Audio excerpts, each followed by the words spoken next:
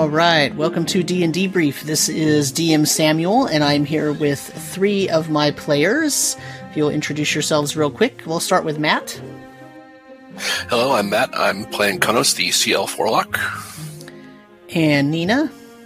Hi, I'm Nina, and I'm playing Everin Ornestra, who's a human Tempest cleric. And Karu. Hi, I'm Hikaru, and I'm playing Marcel Petitia Abduran, the Lutrinian Storm Sorcerer. Excellent. And so you'll notice that the 4th player, David, who used to play Axley Tillingquest, the Halfling Bard, is not with us. And that's actually a discussion that we need to have because David has left the game. And so this is kind of a pre-debrief. Normally we do them at the end of the session, but we'll do them at the beginning this time. And so he has some personal things that are happening, and he just could no longer commit to this being in the stream every other Sunday. So he has left the game relatively abruptly. We didn't get much warning. So what that leaves us with is a situation where we need to talk about as a group what we're going to do about that seat, because we have several options. In my mind, we are pretty close to the end of the game, the end of the campaign, at least this particular campaign. And so that means that, there's only 4 or 5 sessions left, and it's a little bit difficult to bring a new person in at such a high level without them having a lot of, background and whatnot. Although it still is an option. It feels like it's not much of one, but it is an option. Or, then there's the question of what we do with his character. So I figured that maybe it might be a good debrief topic to talk about this sort of thing with respect to this game in particular, what we're going to do with him. And then also, just with respect to gaming in general, what happens when a player leaves a game for whatever reason. So, anybody have any thoughts? Don't all talk at once. We're just going to leave an awkward pause here long enough for... and eventually it'll all work itself out. We had some... So I think we individually had some discussions kind of offline as far as options for what happens to, his character in-game. I think we mentioned, he... let me pull my notes back. Basically, he mentioned he had mentioned wanting to spend more time, I think, with studying things in the library. So that could potentially be an option as far as that's essentially physically where his character goes, and potentially as it becomes like an NPC resource should we need to use that for anything. Essentially, it's like a way for us to get things out of the library without having to go there ourselves. Right. Okay, that's a good option. What do you think? I think the option I had talked about, which kind of works with the library one, unless we know communication to the library isn't that bad. Have him be the one essentially pulling the plug, or at least keeping track of when the army of undead show up near the town to drain the pool and wreck their day. Okay. So at the end of the last episode, there was a situation where the party was trying to figure out how long they should wait before they say the command phrase and cause the reversal of the sinking. And part of the discussion was, let's try to warn, or I guess part of the decision actually was, let's try to warn as many people as possible. And so since we're going to warn as many people as possible, we're going to send out sort of convoys or people up ahead. Like, I think you sent, 4 Haka or something? 4, in the cardinal directions? Was it 4 or 3? No, it was 3, because it's a harbor, so 1 directly out and 2 to the sides. Okay. To cover the horizon, basically. Right. Enough away so that they can drain it and hopefully strand the army on land. Yeah, and so the idea was those individuals would be keeping watch and would send back a signal as soon as possible when they saw the approaching undead army swimming towards them. The undead army from the vision that you all saw so many eons ago. What's that, like, third session? Yeah, maybe fourth. I don't really quite remember, but it was when you went down and the lens got activated and it showed you the image of who you now know is Laralak leading the charge of an undead army. Because that was in the Haka mud temple that we saw that. No, that was in the temple under the crab. Oh, was it? Island. I thought we had just seen his like laboratory the first time. Oh, yes, you're right. You're right. So it was in the Haka. It was in the Haka temple of mud. A couple months later, but yeah. So still feels like eons ago. Yeah. Yeah. Okay. So there's that. So we leave him in the library, right? Or we leave him. I mean, both works because yeah. Have him in the library waiting for that moment and then him pulling the plug and coming out to help deal with the repercussions of the army until we get back. Right. And that's always assuming we don't get back in time. So Right. Any other options?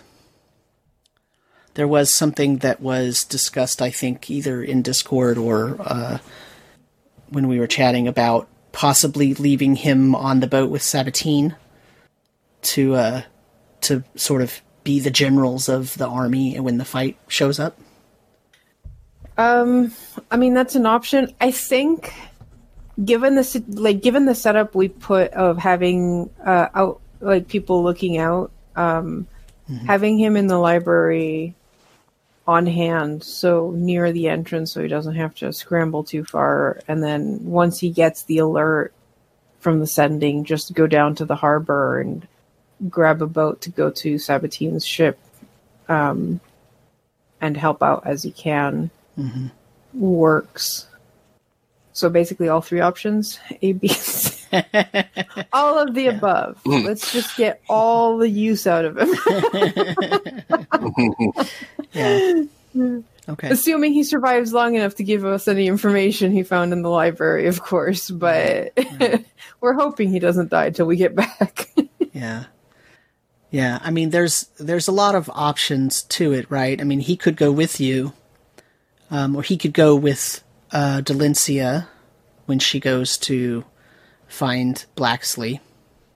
If you go with her, that would mean he would be going with you. Or you could go do something else while he went and did that. I mean, so there are other options to keep him an active part of the events, but off screen, other than just being the library contact. I've been kicking things around in my head for several days, but I really feel like this should be a group decision. So, just because I didn't have, because he left unexpectedly, I didn't already have a trajectory for, I mean, so there were some things that were going to happen, but if the player was here, he could be playing the character, and then that would be what happened. But because he's not here, I'm not going to put the character in those situations necessarily, because I'm not going to narrate for you what he would have done, because I don't know what he would have done in certain situations. So that's kind of off the table. But it's not necessary to make him a very static figure. We could send him off to do something if you need him to go off and do something. But we can also just leave him in the library if you want to leave him in the library. But, if you have any... I mean, I think it's still useful for us if he's collecting information. I can't remember what we were planning to collect from the library, to be fair. Because, like, the other option in terms of sending him off on a separate adventure that I can think of, at least, would be seeing if he can find either the Wyvern Lair or the other sage that we wanted to contact, Allegrey Hammer, I think it was. Yeah. See if he could find Allegrey Hammer for whatever information we can mine from that. because that's on the same continent. It was on the seminary of Saint Abdar. Yeah, we had the location of the seminary, and he could go to that as well. So, what do you think, Nina? I also kind of had the idea that maybe he could go with Valencia. I'm not 100% sure if that's what I would want to do, though, just because I feel like we don't really know what Blacksley is doing, so I feel like we should maybe be the ones to kind of run interference, just because there's more of us. Mm-hmm. But I don't know, I feel like a lot of those options are good options. I feel like there's a lot to be done that he can do. I didn't even think about, like, Allegra Hammond or anybody, so that's a really good idea, too. But again, if it's a little simpler to leave him in the city so that he can be aware of what's going on and just kind of act as our eyes while we're gone, that is really helpful. Mm-hmm. But I don't know, there's a lot of good options. Essentially, it's sort of becoming like, how many loose ends do we need to tie up, and how many can potentially be used Axley to do. Right. But we stay focused on main task. Yeah. So let's table that for a second, and let's talk about, as a debrief topic, the effect of a player leaving a long-standing campaign. We've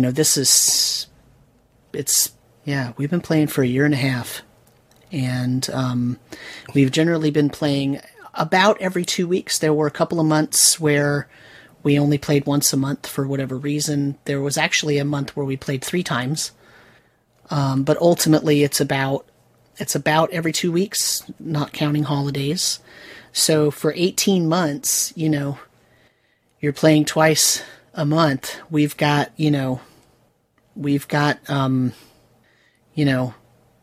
36 3-hour sessions, 36 4-hour sessions, something like that, give or take. This is actually, in my numbering, this is actually session 38. But a couple of those were when I was chopping things up and trying to do hour-long sessions, and that didn't really work out. So it's actually really like session 34 or something like that. But in other words, to make my point, we've had 34 4-hour sessions. And so, I think it's something that is not necessarily all that rare that a player leaves a campaign after some amount of time. And I think that it's different whether they leave early or sort of in the middle or leave late. The choices are different, and maybe the thoughts and feelings are different. So, I know, Nina, you don't have a ton of experience because you're a relatively new player. But I know that Karu and Matt both have lots of experience like I do. And so you've been in groups that have lost a player, or perhaps you've been a player that has left, a group. I've been a player that's left a group. I've also had people leave groups, and as a DM, I've had to kick people out of groups. Just to make it perfectly clear to the audience, that is not what happened here. I did not have to ask David to leave. He left of his own volition, and there's no hard feelings, and we all wish him the best, and there was no big fight or blow up or anything like that. It just, things happened, and he had to leave the game. But I have actually been in groups where I've had to ask a person to leave because they didn't mesh well with the group. They were disruptive. They didn't have the same goals as the rest of the party seemed to have, the rest of the players seemed to have. And I've also left groups because it turns out they didn't want to play the type of game I wanted to play. And in every single case that has ever happened to me, it's always been a very tough decision. So, I don't know. I just want to put that out there if anybody has any comments related to that. I've actually been on the opposite end. I've been the person joining a group that is endgame. Really? And that was my first game of D&D, so it was really awkward. Wow. I wasn't even the girlfriend. I was just a friend at that point of that. Like, I had just met the group because they were geeks and I was a geek, and they were like, "Hey, you want to try D&D?" And I'm like, "Sure, why not?"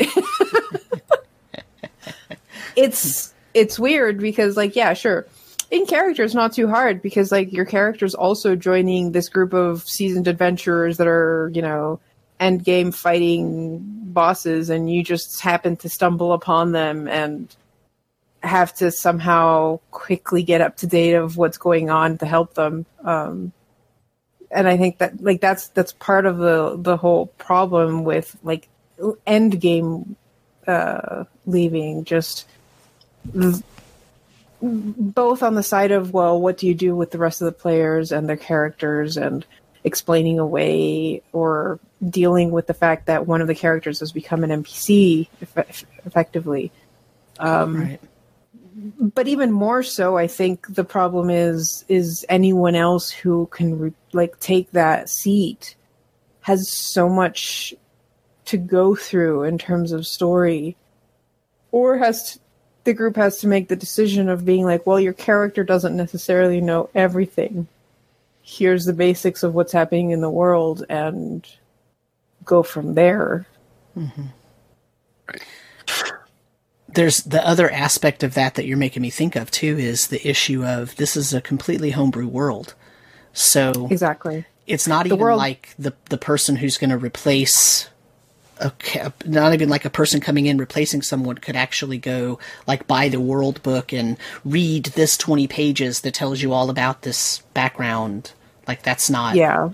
You know. Yeah, in my case, I was joining a Dragonlance campaign, and I had already read the Dragonlance books, so at least I knew the world. I knew how the world worked, so I had that going for me at least. Yeah. I didn't know what these guys were up to, but right. Matt, you were going to say something. Yeah.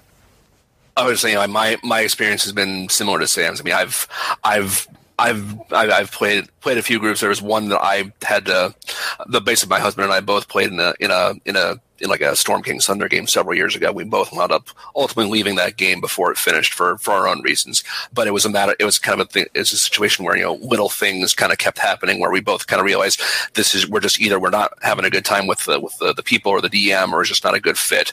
And it just came to this point, you know, we're not having fun. It's not something we look forward to. And we both wound up leaving. Now we did you know, make an effort to try to talk with the DM prior to, and a few times say, hey, you know, we're having some issues with X, Y, or Z, because these things that can be addressed. And the DM, you know, said they would, but never really fully did so to either our satisfaction. So it was a case of we just had to leave, decide, you know, it's just not fun. It's not something we want to continue with. And we let the DM, we let the DM know, hey, you know, we're not going to be continuing. On the flip side, and I've been DMing a game, it's been the same campaign that's been going on for about 4 years. At least, because on average we play once a month, so it's been more stretched out. But that started off with 8 or 9 different people, because I was dumb and it was the first time I'd ever DM'd a campaign. So yeah, I'm like, hey, if Critical Role can do 8 people, why not? They make it look easy. Nope. So that's the first thing on my list of things I'll never do as a DM. But anyway, point is, in the time that game has been going on, that I've had people leave that game, come out of that game, come into that game, start it, leave, come back months later, a couple of years later, and make a completely new character, and then leave again. You know, I had one person, you know, like Sam said, I had to ask them to step out because I just, same reason, you know, it wasn't a good fit. They weren't taking it seriously, and it just wasn't really fun for anybody. So I'd say I could probably make at least 2 more full campaigns with the number of people who have come in and out of that game. But for the most part, it's been, you know, just either timing or life changing, and not people's schedules changing, and just it's not a good. It just doesn't work for them anymore, unfortunately. But for the most part, nobody has flat out just up and vanished on me, thankfully. But it's never fun, and it always makes you wonder. You know, kind of leaves you wondering, well, what could I have done differently, or what could I have done to, you know, to try to do more to make it fun for everybody, or reach out more, or be more communicative. And sometimes you just have to realize, you know, even if you had done everything you possibly could have done, it still might have happened. And that's just reality, and you find ways to move on.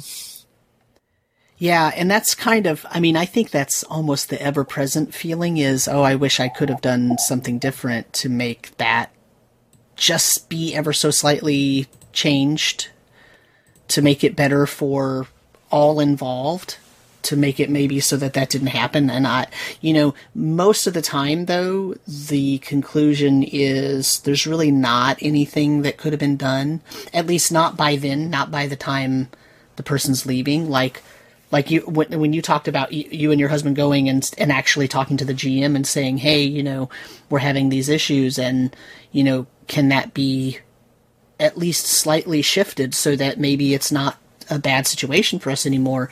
And then if that, then at least there's a chance there to fix that. But in a lot of cases, there's no real chance to fix things in my experience. There's also, like, this particular campaign that we're in right now is this really huge, long-standing campaign with a crap ton of lore.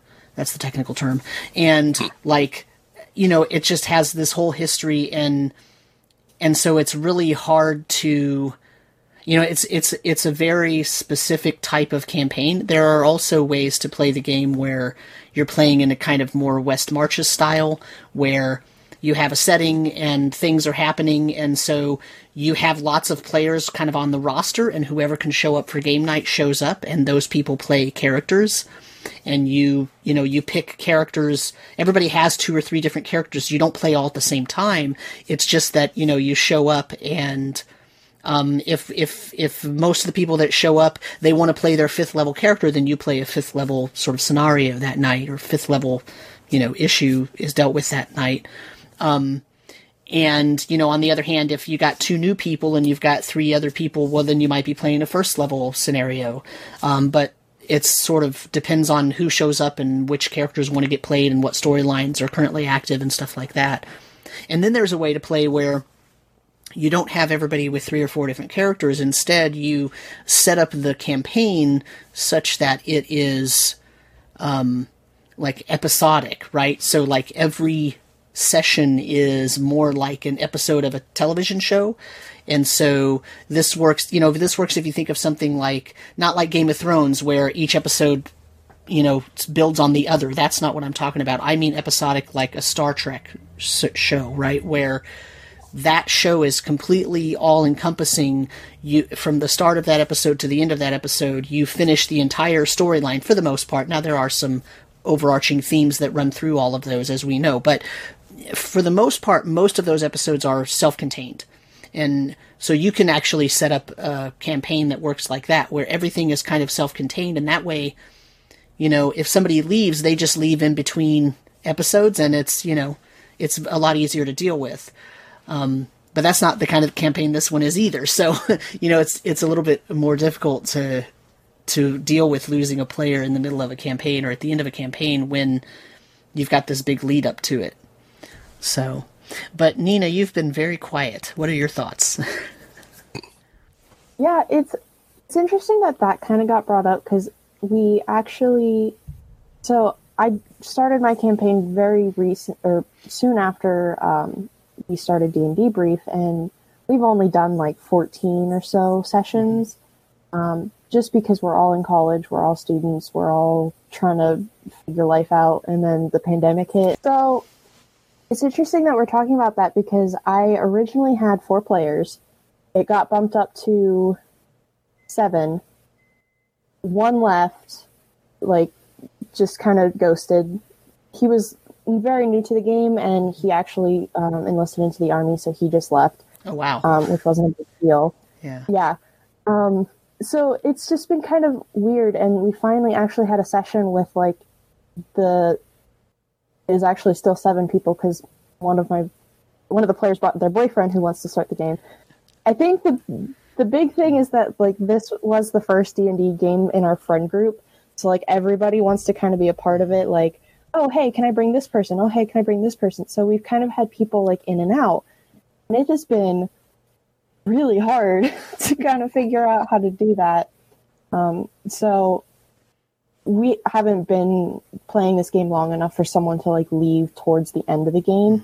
But just knowing how difficult it is to kind of try and make things work and brief everybody on what's happening. And I ended up making an info sheet like you did, Sam, for us, because people one of our players hasn't been there for 3 months, and he has no idea what's going on, but he really wants to play again, so he's coming back. And yeah, and just knowing how difficult that is, I can imagine that a player leaving at the very end of the game is probably extremely difficult. And then you have again, are you going to bring someone else into play for a couple of sessions and brief them on everything, or do they know very little and they're just kind of helping? So yeah, I give you props for all handling it as much as you have. And, you know, I think it is a skill that you got to learn because it is part of the game. People come and go, and sometimes it's on great terms. Sometimes it's fine. Like David just had stuff up, like other stuff that he needed to do and such, but sometimes it's not. And like asking people to leave, I can imagine, is really difficult. Yeah. So I think it's, yeah, but yeah, it's hard, and I give you all props.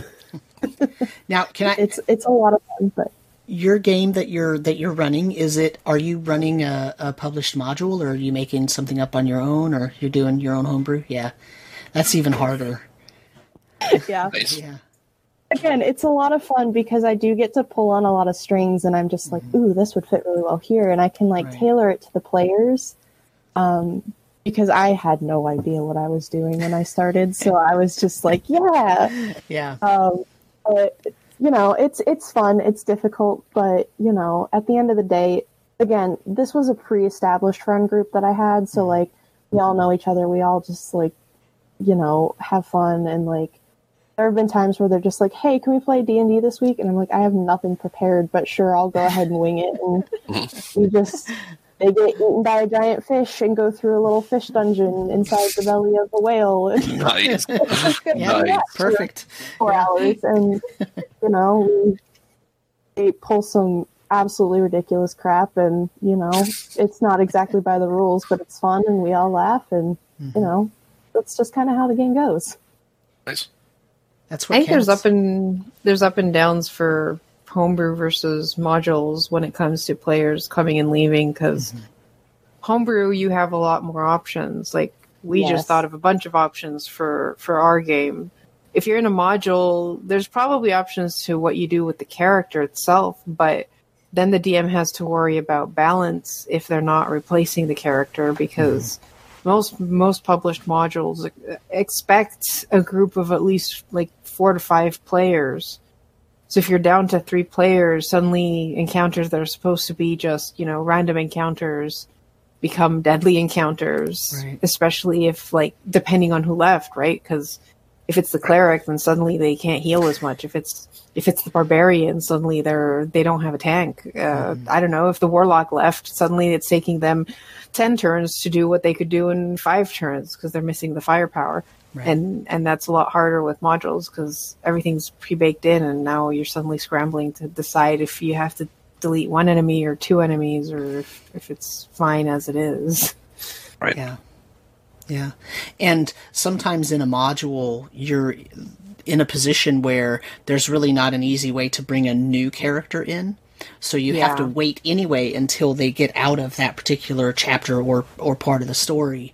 And then you can bring a new character in, but you still had to do all of the prep work and all of the everything anyway. So, yeah. Yeah, I know. I've had to come up with some unique ways of either taking people in or taking people out, or putting people, you know, bringing people in sometimes on the fly.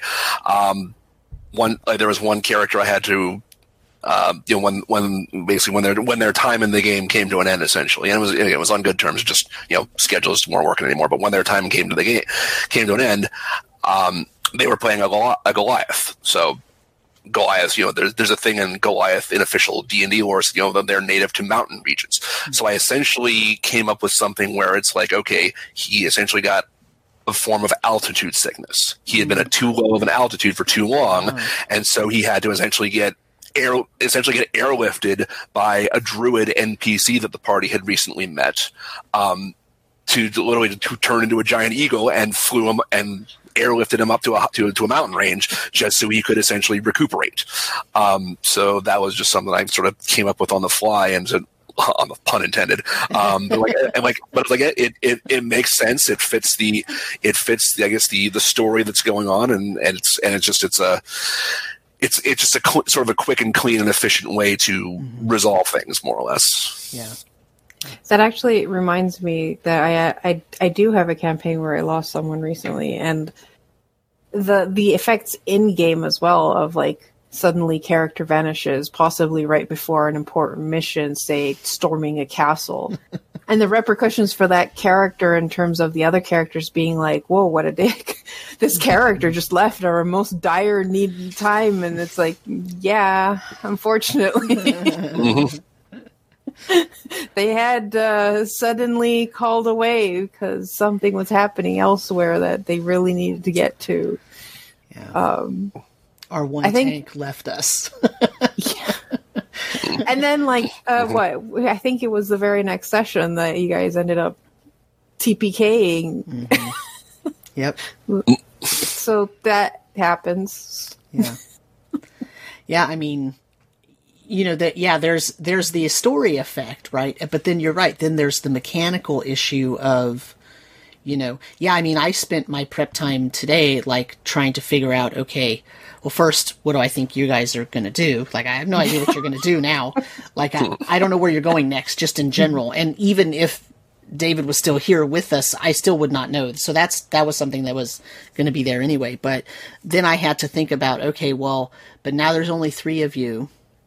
So now I have to think about how to set things up that make sense for 3 individuals versus 4 individuals. And the thing about 5th edition D&D is it is more so than something like 4th edition, where the characters are all very hardy and all have a way to heal themselves and all have some amount of defenses. In 5th edition, even at the higher levels, some characters are still relatively squishy. I mean, you've got a lot of hit points, you've got a lot of actions you can take, but ultimately the action economy is such that if there are too many opponents on the field, so to speak, you are going to be at a distinct disadvantage because there's only 3 of you. And so, you know, the fact that that you're all basic casters, right? Like, I know the cleric has a little bit of battle prowess, but by now the cleric is also much more reliant on spells, right? And so here's the problem with that. We're not starting the battle 180 meters away so that you've got time to get off a whole bunch of spells. Like, when you start a battle, you're relatively close together. And if you only get one turn before all of the other enemies are close enough to you that you can't really make good use of your spells without putting yourself in real danger, that completely changes the entire calculus of the actual battle. Right? And now it's kind of funny to be talking about this right now because this is such a low combat game, but you're getting to the point where you're going to have to go face Laralac, and you're going to have to go face Shamasa Hasid, and you're going to be facing a giant army of undead swimming things, and you're going to be facing other things, and so I still have to think about that. I can't just throw at you what I would have thrown at you if there were 4 or 5 of you. Yeah. And so it is a real consideration. We are hoping for the distance, though, in terms of the army. Yeah, I'll let you know. I'll take that under advisement. 180 miles. There's a reason we sent the Hawk out as lookouts. Yeah. True. But I think that's interesting for our group too, because, like you said, not only are we're all casters, which means economy of action. We have 1 action per turn. We don't have double attack. Right. So even there, like, if our one spell failed, that's it. That's all we had. Where we can't action surge, we can't try again. Besides possibly like the 2 of us that have Eldritch Blast, we have 1 and done if we hit or not, and that affects a lot in terms of economy of action. Right. And you don't have anyone to soak up the powers of the other opponents, right? So. Yeah. It's not even. No, that's been a problem we've had since day one. Because our tank is the cleric. That's about it. That's right. And Embryn has gone down. Right, but the thing is, if you have 4 or 5 PCs, you can actually deal with that in a little more creative ways. With only 3 of you, there's only so much you can do to, ameliorate the effect of just having more opponents than 3 people.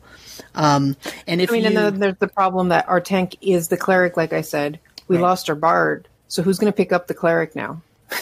Right. Exactly. Yeah. I mean, if you look at you're assuming that Laralac is a lich, right? So if we if we pull out our trusty monster manual and we look at the Lich stat block, right? I've never seen the Lich stat block. Why would you read that to me? Just for GP here. If I could find it. Here we go. So here's the Lich, right? Now, you're level 15. The Lich is a CR 21 creature.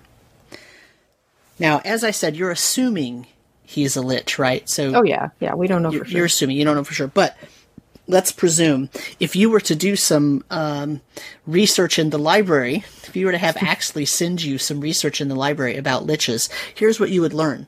You would learn that they're spellcasters, okay? Which means the Lich is going to also not necessarily engage you hand-to-hand, but they're not just going to be there by themselves. They're going to have minions in front of them blocking them and soaking up that damage. That's the benefit you don't have because there's only 3 of you. And you'll also learn that he can paralyze. He has legendary actions that allow him to do a frightening gaze, right? So he could make you run away. He could... Oh, if you're within 20 feet of him, you have to make a DC 18 Constitution saving throw against his Disrupt Life action if he chooses to use it. It's a lair action. Which, if you fail the DC 18, think about that, DC, even at 15th level, a DC 18 con save is hard, right? Mm-hmm. And you take 6d6 damage, necrotic damage, and half on a save. That's his lair action. That's not even an action he takes as part of his turn. That's why you don't fight a Lich in its lair. Right, but I'm just saying, right? So when you're talking about action economy, there are things that the higher level creatures have that make it so that they have a much easier time dealing within that action economy. They have, effects that take place on certain counts in initiative, or they have effects that allow them to do more than one thing, right? As you were saying, you're all casters, so it's not like you can sit there and cast 3 spells, right? You can cast 1 spell.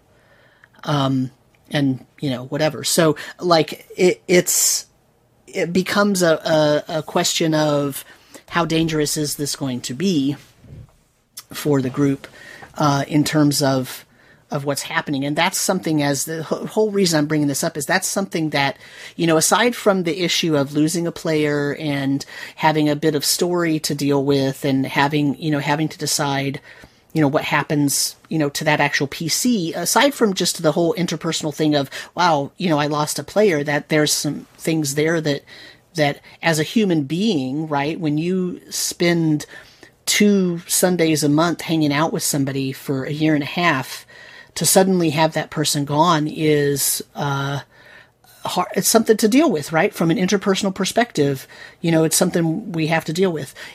But aside from that, just in terms of the pure mechanics of the game, the DM also has to deal with not just the fact that a PC is missing and there's a story hole there, but also the mechanical effect of, here we have a situation where, because it's end game, you're about to go up against some real bad mofos.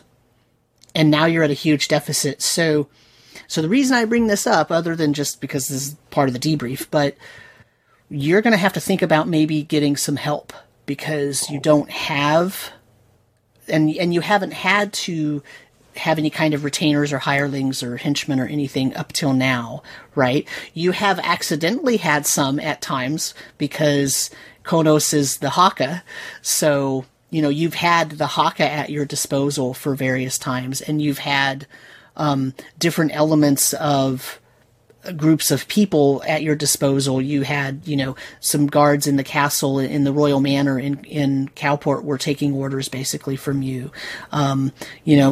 Going down, and when Imran went down and did the healing in the town, people would do what she said. And, so there have been elements of that a little bit throughout the whole game. Being the captain of the ship, being second in command of the ship, you give orders, right? And so the people on the ship do what you say. So there has been a little bit of that, but it's kind of been off screen up until now. Now there might be an element of, okay, we need to bring that to the forefront so that we have some meat shields, basically, in front of us. Right. So that's something you might want to think about as you're preparing to go on your next missions, right? So any other thoughts about that? And then we'll get going with the game if there's no thoughts about that. No? Okay. So I think it seems like we're, like, as far as I know, we're still going to the Soul Forge with Dalencia. And if the Queen's going to the Soul Forge, then I can imagine that her knights, especially Lord Tobik, would be like, you're not going alone. Mm-hmm. And I don't necessarily trust these three. They look kind of squishy. None of them's wearing armor. Well, okay, the cleric's wearing armor, but still. So one or two knights to, even on the premise of protecting the Queen from any harm. I don't know how we're going to the Soul Forge, though, and how many people we can fit in the Curiosity, if that's our means of transport, though. It was a cramped fit, and both myself and our missing friend were smaller beings. Mm-hmm. That's true. You're both smaller.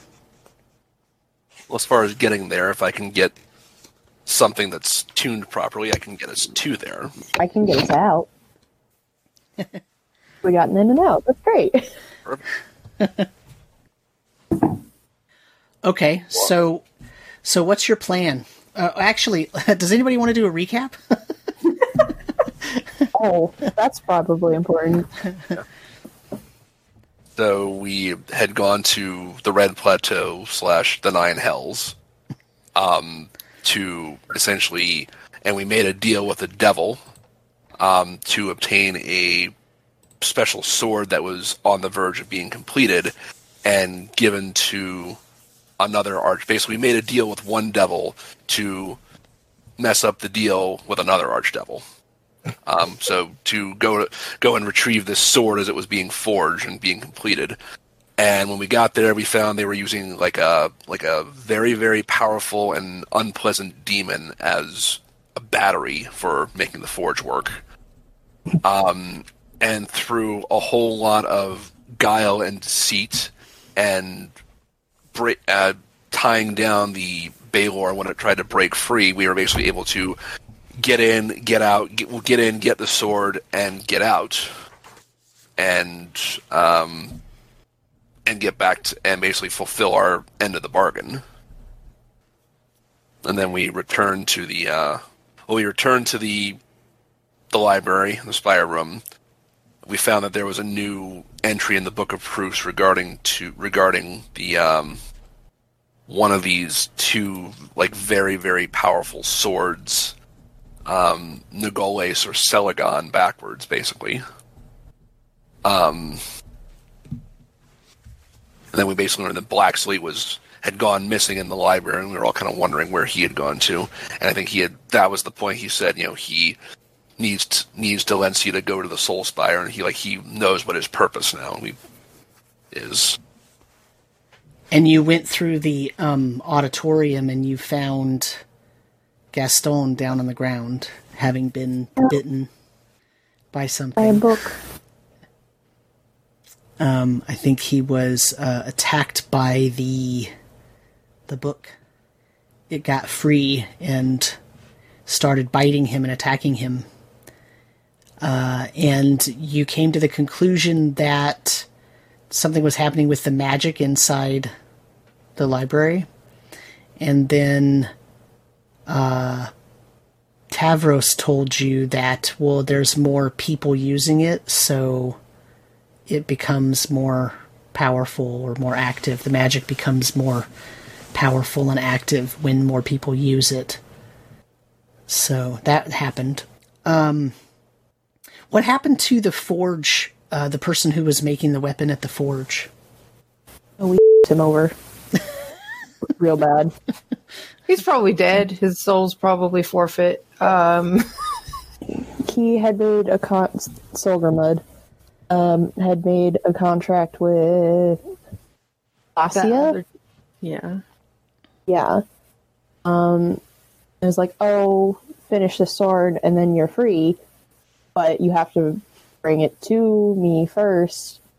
And so we tricked him and said, oh, we're going to bring it to her. And he's like, oh, as soon as you do that, I'm going to be free. And then we didn't do that. I mean, to be fair, I also kind of helped the Valor free himself. So he may have just died there. His soul's already gone to Glacia. Unless he managed to escape there somehow. I'm surprised no one said, hey, why don't you come with us to deliver the sword to Glacia? Yeah, but then he'd figure it out at some point and be like, oh, you betrayed me, and we'd have to deal with possibly Glacia coming after him and his soul. Yeah. So, yeah, we kind of damned someone. Yeah. I don't think my patron is very happy about that. No. Not my patron, my goddess. At least the rest. Because every time I kill someone, it hits me. Yeah, that might be a problem. Hey, Yeah. I'm chaotic neutral. I never said I was good. Saw my cheat right there. I've never pretended to be a good person. I tried, kind of. But I was slightly also really worried about that Baylor, and it was about to come loose, and yeah. So the other thing that happened was where Imran had signed the contract with the devil, that finger reacted when the book creature was being restrained. And a drop of Imran's blood caused it to calm down, but then that finger wouldn't stop bleeding. And it burned. Yeah, it hurt. So there's something happening there that's maybe not so great. But yeah, I think that's everything that happened, right? I don't think we missed anything. So the question is then, what do you want to do now? Well, the last thing that happened was us coming back and talking to the queens about everything we had done, getting them up to date on stuff. We planned out what we were planning to do, sending 3 Haka ships out to a distance out of the bay to keep an eye out for an undead army and have them. We had 3 sending scrolls made up for them so that they can contact us and let us know when they spot the army. And their orders were to, as soon as they spot the army, send the message and then flee back to the harbor so that when the water's drained, they're not caught out in the open. So we have that. Who made those scrolls for you? That was the our friend. Cat, stop it. It was Hubertus. Hubertus, yeah. Oh God. I keep tossing him off and he just jumps back up. He knows Hello, it's cat. snack time. It's not snack time, Cat. You don't get fed till 8. So that was done. And then when we told Dalencia that the message we had been given from Chilling Quest that Nagalos must be dispatched with Dalencia, she was like, oh, that means I have to go to the Soul Forge. And we were like, wait, what? And we decided that give it, once we had, contacted as many people as we could and gotten the word, cat, please, started to spread about getting off or out of the ocean, we'd go with Dalencia to help with that and figure out what Chilling Quest was up to and hopefully keep the queen from dying, because that would not be ideal.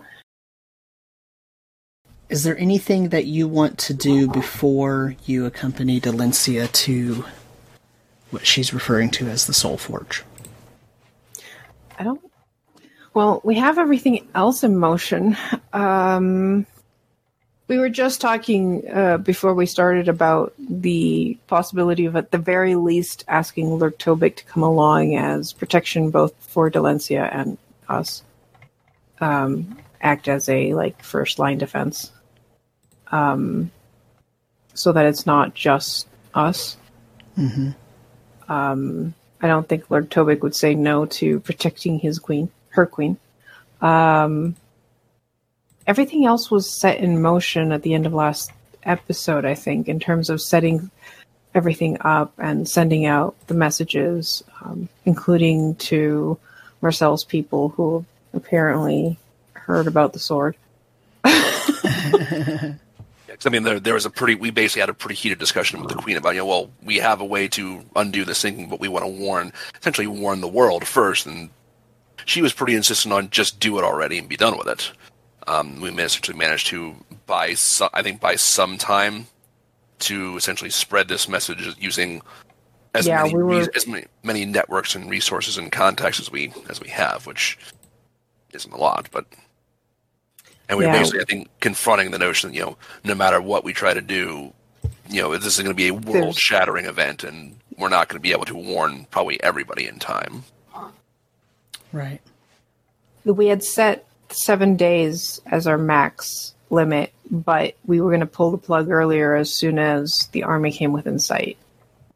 And the idea was to have the Haka out at a distance so that if we pulled the plug, there was a decent chance to strand the army at the very least, strand them on land and not in the lake that we're assuming is going to return to being a lake once the water starts to drain. Mm-hmm. There's a lot of assumptions there, but we're working with the information we have. Mm-hmm. And just making sure that the other ships are all within the harbor so they don't get dragged out to sea. Who are you asking to go with you? Lord Tobik. Lord Tobik to go with Dalencia so that... anyone else? Well, if we're not using the Curiosity for this outing, then I suppose we could ask if anyone else, if Dalencia wants to take anyone else. I mean, she doesn't want to go anywhere without at least 4 elite guards. Yeah, that's fine. Say that again, Nina. I'm assuming she has someone because she was the one that offered this trip to us, so I'm assuming she has some kind of plan on how to get there. So she might be able to transport her own people. What were you going to say, Matt? Yeah. Say with plane shift, the most that we can take is 9. That's including the 3 of us. Okay. So she could potentially take Lord Tobik and 4 guards. Question is, if Blacksley's already there and we want to bring him back, how do we do that? Word of recall, only up to 5. I can only bring 5 people back. That's a problem. Is it, though? I mean... yeah, I mean, it could be, right? I apologize, I'm looking at spells. I've been looking at spells this entire time, so I'm sorry, I'm not engaged. Okay. But I have a lot more spells. The other thing we could ask is if Hubertus can make a spell scroll of plane shift so that we have a way back without a... Because I have plane shift. Or you can take plane shift instead of word of recall. It does mean reserving that spell slot. Yeah. I would need a forked metal rod worth at least 250 gold, attuned to this plane, and I can shift 9 people. Again, if Axley's already there, or Blacksley's already there, that might be a problem. But what are the odds that someone's going to die? Pretty high. Are there any Out of curiosity, are there any teleportation circles? I mean, other than in the library, are there any teleportation circles in the city, like elsewhere in the city? In the Abbey. Because maybe instead of, we could just ask for like a teleportation circle scroll, and that could bring everybody. Essentially, That's just that's fair, and Hubertus will more than likely have teleportation circle because he's the main wizard of the castle. Well, but no one was allowed to. But that was after the sinking, wasn't it? Yeah. And Hubertus is a lot older than that. Mm-hmm. Yep. So he may not have it prepared, but he probably has it in his spell book. Mm-hmm. Besides, no one is different than the queen needs to use the teleportation circle. She said that she gets to do it. That is true. You have a point. No magic cast seems to not apply to Hubertus either, so... Okay. Yeah, here I am realizing that a lot of my spell choices were considering my friend's spell choices, and now we're a bard short. Mm-hmm. I can't think of any bard spells that I could have taken instead that we're missing, because our flying options have always been Konus's fly spell, since you upcast it automatically. So you kind of, by default, cast it on the whole party. Just a short word of warning, the group invisibility is no longer an option for us. That's what he... Yeah, I was trying to figure out what spell was he using that... I mean, I can still do it, but it's only for myself now. Mm. The trade-off is I can do it whenever I want to. The question is, do we need it? Because, like, I have greater invisibility, which is the better option, and I can twin spell that one because it is never upcast to more people, so it is eligible for twin spell.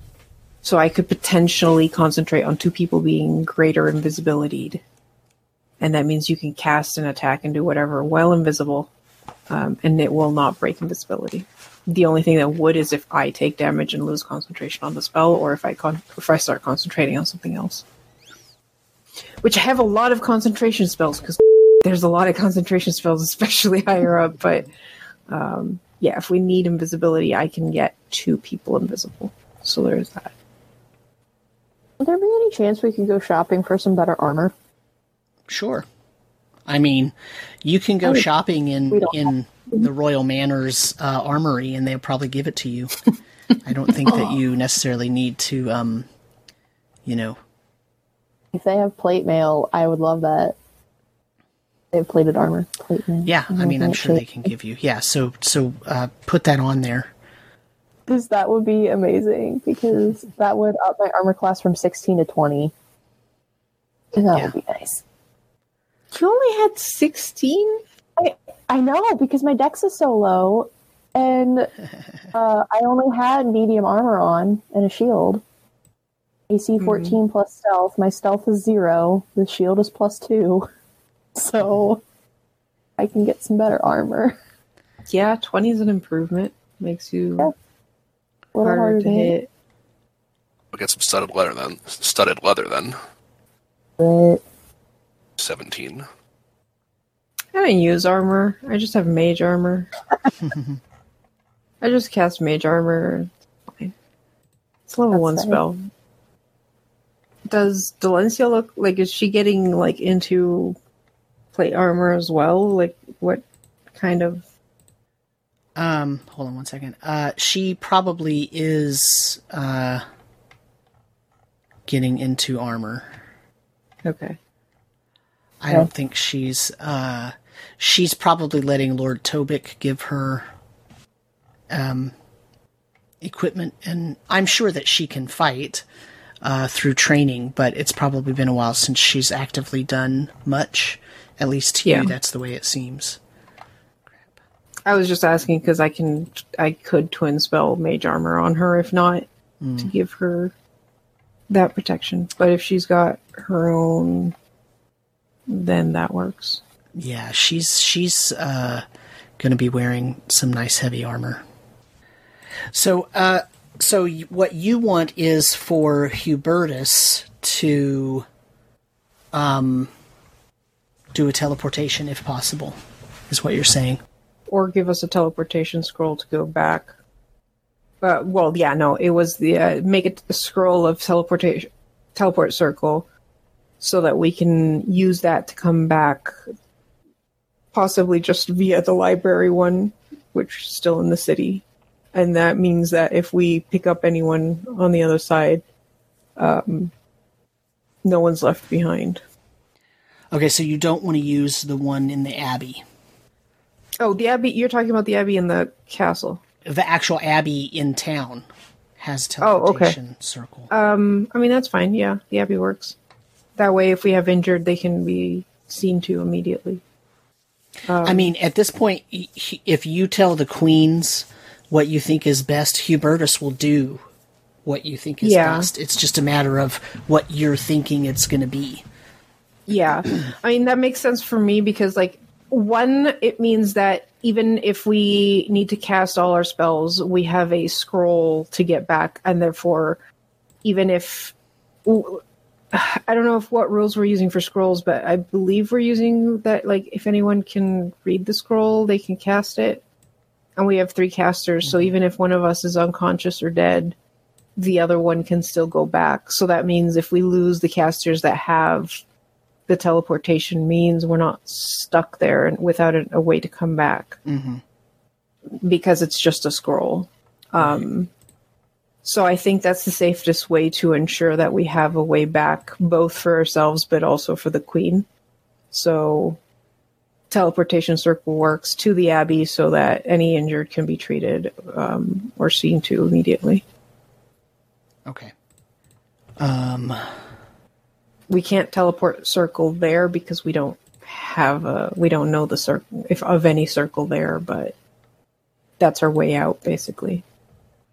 And it looks like the other thing that would be needed to get there would be seeing if the queen has a tuning fork that is attuned to the Soul Spire, because that's what's needed for plane shift. You mean in terms of in terms of knowing where to go? Well, yeah, you can't. You need a tuning fork attuned to the plane that you want to go to for plane shift. That's the material component for the spell. That's the fork that Imran was talking about. Correct. Yeah. So I guess the question is, does the castle have a tuning fork that is attuned to the Soul Spire and whatever plane that Soul Spire is on that we can use? Otherwise, how else was Dalencia planning to get to the Soul Spire? Yeah, Were you waiting for the bus? Yeah, no, she was going to have Hubertus make a teleportation circle and have him take it there. Teleportation circle requires you to know the access point, doesn't it? Mm-hmm. That's correct. So they have a teleportation circle memorized from that is in the Soul Spire? So Dalencia, remember, has coordinates. Oh. Does that work? Okay, so the coordinates are enough for a teleportation circle spell? At least she thinks so. Okay. I guess we'll find out. Yeah.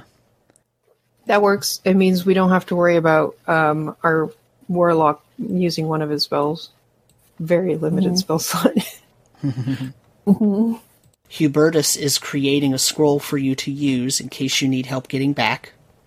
And he's going to go to the Abbey with you, and he will tune that teleportation circle to the place that Dalencia tells him. We don't necessarily have to worry about using teleportation spells ourselves to get there. Correct. Right. Theoretically, if Dalencia is correct, if all of her teaching and family lore knowledge is correct, it will take you to the correct place, wherever she needs to go to fulfill this task that she has, basically. Do we know anything about like the environment in the at the Soul Spire? Like, will we need any kind of protection or anything when we get there? So, Delencia says that the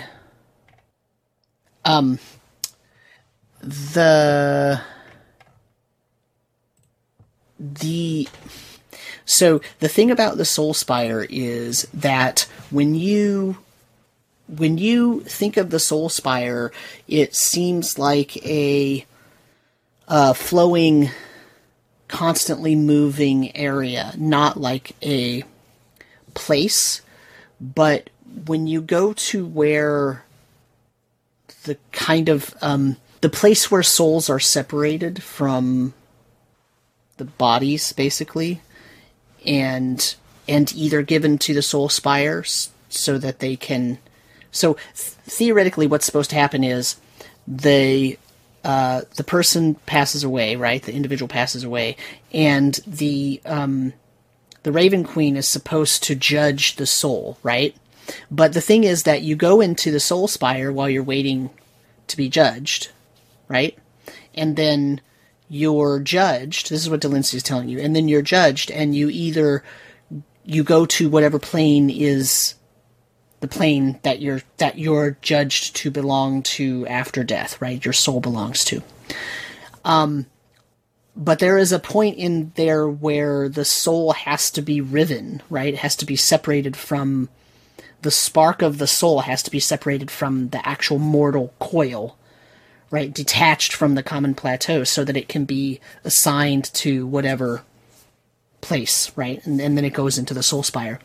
That place where that happens is a place. It's not just sort of this ethereal, weird thing in the middle of the Soul Spire. And that's where you're going. Okay? It's in a relatively unknown location, right? It's not like, oh, you're going to this library somewhere. Or, oh, you're going to, you're going to go to to your island that you came from, right? Or, oh, you're going to go to the Royal Manor. It's a location that is kind of a pocket dimension of its own where this happens. And it has a name called the Stone Road. Stone Road to Long Walk. So where you're going is the Stone Road. Great. And so you're going to take Lord Tobic, Queen Delencia, the three of you, and then 4 of her elite guards. Is there anything else that you want to take? Don't think so. Is there any other equipment that you... I guess the question I still have is, where exactly are we sending Axley? Is he going to the library, or is he going to Allegrey Hammer, see what he can find out there? That is up for the 3 of you to decide, I guess. I am very curious about this Allegrey. I think it might be more interesting if you went to see Allegrey and see what he can find out about And Do we know how long this, like, once we're there, how long Delencia's errand? So it sort of depends, right? So basically, she's pretty sure that Blacksley is at the Soul Spire, or at least at the Stone Road, where the beginning of the Soul Spire is, and doing whatever it is that he's doing. And so she doesn't really know what he's doing all the way, right? So she can't really tell you how long it's going to take, because whatever he's doing, if it disrupts everything, she has to fix it. Yeah, we told her that we believe that he is the soul of Cornelius Adrian, and that kind of gave her ideas. Yeah, we don't know how long it's going to take. It could take a couple hours, could take a couple days, but I'm betting on probably the hours. I mean, they're not equipping her and packing a bunch of rations, right? Like they're assuming it's going to be relatively quick, and they'll either know that it's going to be fixable or everything's going to go wrong, and then they'll probably have to teleport out anyway and bring back more reinforcements or something. So in terms of that, it seems like she's expecting it to, right? But, once they figure out everything, she might assess the situation and say, that we have to do some kind of ritual that takes hours, right? Like, you just don't know. You have no idea what's in her head. She's not really very forthcoming telling you anything. She's basically saying, I have to go. Based on our other excursions, I'm kind of guessing less than a day, basically. Anywhere from an hour to almost a day. But if it's more than that, we'll probably have to head back anyways. Right. Yeah, and she's not. Like I said, they're not like packing for a week-long trip. They haven't brought any rations. They're basically equipped up. They're armored up. They've got their weapons, and they've got a way to get back. And that's that. They're kind of packing light in terms of that, right? But if we use teleportation circle, then I believe we can just have actually teleported to the Abbey, was it Abbey? The Seminary of St. Abdar? The Seminary of St. Abdar. And to have him basically speak with Allegra Hammer, figure out what he can do there, and then come back the same day. So basically same time frame as us. Yeah, so you don't know you don't have coordinates to the seminary. Okay, all you know is the previous location was in the Great Dam Forest. Okay, I wasn't sure if we had found any teleportation circle information in the library when we were looking that up. Not that you know of, because remember all of the books by Allegra Hammond were not very informative. They were. Remember, Tefadis wrote all kinds of recipe style books about, here's how we did this, and here's how we tried this, and here's what we did next, and here's what of that worked, and here's what didn't work, and it was very instructive, and he was very interested in. Tefadis wrote books that were very instructive in terms of here's all the stuff we did and here were the results of it, so that people coming behind them could learn and not make the same mistakes or not waste time on the same things that didn't work. But Allegra Hammond, his books were more esoteric and not as easy to get through in terms of what is this trying to tell us. It was more, you're going to have to spend hours reading these to figure out what use this is. It was very, very academic, so and it wasn't, it didn't have any coordinates. All you know is where it used to be. So if we send Axley, he'd have to go basically overland to where we think the Great Dam Forest is, and hopefully he finds it. Well, so you could actually probably... You might be able to teleport him to where the Great Dam Forest is, but the actual seminary, he would have to search for it. I feel like that's risky, given we have no idea when that army's going to arrive, because he'd have no quick way back. Even if he was sending to the information that, hey, get back here. So I think our best option in that case would be to leave him in the library looking for information on what, I'm not sure. I don't know what information else we needed. I mean, he could search for exact coordinates. You didn't spend a lot of time looking for them. He could search for exact coordinates, or just have him there with our crew, basically, and helping out in the blockade. Mm-hmm. Leave him as acting captain for the Haka and our army, basically. Mm-hmm. Do you know who else is using the library? I don't think Gaston is. Gaston and Makodum. Okay. And Makodum. Fair. I think it was just them plus us. Okay. Yeah, and that case, I would default to having him help out with the blockade and the Haka, acting as. Okay. So we don't have just Sharkface being the face of that group. Not that he's not doing a great job, but... So, as I understand it, you all are ready to go through the teleportation process to go with Delencia and some of her elite guards to the Stone Road. Correct. Yes. Okay, so you teleport in, and you find yourself in a cavern with a sinkhole directly behind you. So that's what you're looking at there in the lower left. Is a big sinkhole, and in fact, it's so weak that as you sort of lean over to look down to see if you can see the bottom, you have that that sort of stereotypical, like a few pebbles fall down as you're looking down there, and you see them just kind of go down into the darkness. There are stalactites all over the ceiling. They are dripping water, so the floor of the cavern that you're in is a little tiny bit wet. There are also some stalagmites on the floor, and there's a couple of natural pillars. Like this right here is a natural pillar, not just a rock, okay? This is a natural pillar, this is a natural pillar. So it's not something, in other words, that you could climb on, but it's something that you could hide behind. And these areas here that are sort of protruding out, those are the stalagmites, okay?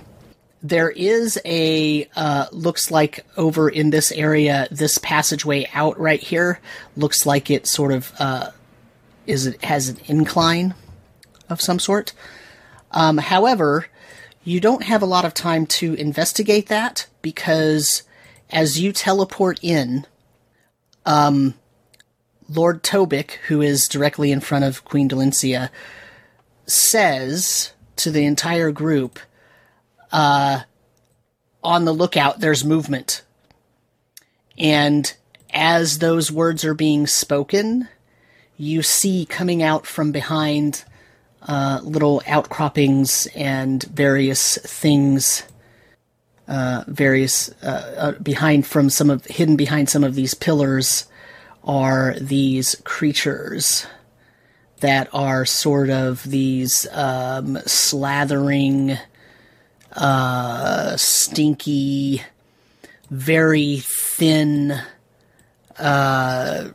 creatures, that one would be there, that have sort of stepped out of the darkness and are drooling all over and sort of starting to shamble towards you. They are obviously undead of some sort, and they are aggressive.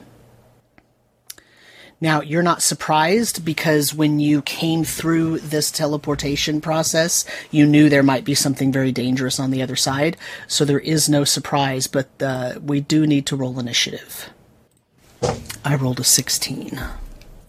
Same. 24. 8. I rolled a 9 for your allies. So it's going to go Konos, Immorin, creatures, allies, and then Marcel. Okay. Konos, you're up. You have just shaken off the odd sensation of teleporting, and you can see beyond Delencia and Tobik there are creatures moving in the cavern towards you. Okay. Then I'll start by casting Eldritch Blast, 3 shots, and I'm just going to split them up. So basically one at basically the one next to guard 1, the one 2 spaces to the right of guard 2, and the one that basically the 3 that are closest to us. The one 2 spaces right of guard 3.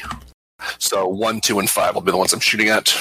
Okay. For the first one is a 14 to hit. That hits. Okay. For 11 points of force damage. Okay.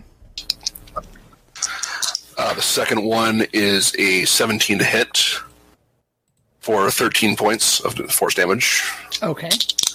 And the last one is a 16 to hit for 8 points of force damage. Okay. And I'll end my turn there. Okay, so I put an orange ring on the ones that have been injured. And so that's Konos. Imran? I would like to destroy undead. Okay. If at all possible. What does that do for you? I'm trying to figure that out. Because Is that a cleric? It's a channel divinity. It's a channel divinity. yeah. But it just...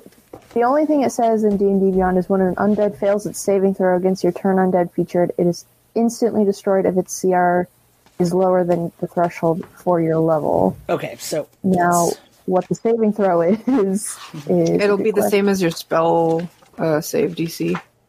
I would imagine wisdom saving then? Yeah, it's like normally it's like turn. Yeah, it's the same as turn undead. It's just if they fail, they just go away permanently. Okay. Yeah, it's powered up turn undead because you're high level. Yeah, so so the table is that since you're 14th or higher level, their CR, if their CR is 3 or lower, they're destroyed instead of turned. Yeah. Okay, that makes more sense. Yeah. And so... It is. DC 17 wisdom saving throw. All right, so I'll start at the top. Number 1, rolled a 4, failed. Number 2, rolled a 13, failed. Number 3, rolled a 1, failed. Number 4, 14. What is it, 17? 17. Yeah. 17, yeah, okay. 5, failed. 6, failed. Every single one of these, gone. Nice. That's what I was hoping. And the ones you didn't see yet are also gone. Oh. Yeah, Cool. Is it a 60-foot radius? That's a good question, actually. Oh, within 30 feet. That's 30 okay. feet. Okay. Yeah, you could still affect all of these. So all of these are going bye-bye. So tell me this, Imran. How does your destroy undead manifest to destroy these creatures? Emerin just clutches her holy symbol and kind of like raises an eyebrow, and you just see them all like teeny tiny little like thunderclouds form above them and just like hit them with a lightning bolt, and they just disappear. And like there's like 6 or 7 different teeny tiny lightning clouds, and they all just kind of like get zapped and dissipate. Nice. Nice. Lord Tobik turns to you and says, "Well done." Thanks. That was fun. Delencia just smiles. So what would you like to do? So there is a passageway over to the side here, and looks like there's an incline up. And I think that Lord Tobik will have the guards go, unless you want to go first. I think we're okay with them leading the way. I would agree. Apologies if I missed this, but is there like decent light in here, or is it pretty dark? There's no light. Okay. So in fact, one of these guards, this guard right here, lit a torch so that he could see, so that she could see. They're all women. So that's what the yellow light or the yellow ring around it is. Okay, perfect. I'll cast dancing lights as well. Okay. So that'll do 4 torches in front and behind us. So 2 Okay. in front, 2 behind. So that it's only a 10-foot radius of dim light. So Okay. it's not as bright as the torch, Okay. but that gives us a bigger, something I can control, because I can move those forward up to like 60 feet ahead. Okay. Are you going to move them down the passageway then? Yeah. Okay, so the passageway is actually a set of stairs going up. They are roughly cut into the stone. And as the lights move up and as the couple of the guards move up, you see that the sort of stairs come up and curve a little bit away. And these guards start filing up this area. Actually, the one with the light went, even though you've got your... Yeah, I'll use my lights as a kind of scout up ahead. Mm-hmm. Yep. Also, I want to cast Arcane Eye. Okay. So that creates a 30-foot, basically an invisible sensor that has normal vision and dark vision up to 30 feet. It can look in every direction, and I can move it up to 30 feet away from us, from way to me. There's no limit to how far away it can move, but it can't enter another plane of existence. It can't pass through solid barriers, but it can go through basically small cracks. So I'll basically just have that out about maybe 60 feet or so ahead of the frontmost guard. Okay. As you're sending that out up in front, you hear the guard yell. A couple of the other guards start running up behind. Because this guard fell prey to my bad dice rolling and did not notice the pit that is here and fell down the pit. Oh no. And this is why you get hirelings. That's right. That pit looks like it has a spiky bottom. Yes, it does. Oh dear. Yeah. Number 2 fell in and also then failed their save. The other 2 guards rush up and try to help said guard out of the pit. They do put a python in the door so that you can see where the opening is. They can easily take the python out so that they can go by it, or they can try to python it closed. But the question is, do you want to leave it so that another fleeing creature could accidentally trigger it, or do you want to stabilize it and make sure it stays closed? We have no need of coming back this way because our exit is via magic. So perhaps getting past it and resetting the trap would possibly work in our favor. Unless we're the ones fleeing from something else and not. Like you said, why would we be coming back this way? The only reason I can think of is if we're attacked by something and we need to retreat. Sure. But I don't know how likely that is. I think it's okay to reset. I think we'll be alright. Yeah, just leave it. And if not, just remember it's here and potentially look out for it. Mm-hmm. Okay. Okay, so everyone can easily make their way past it. Okay.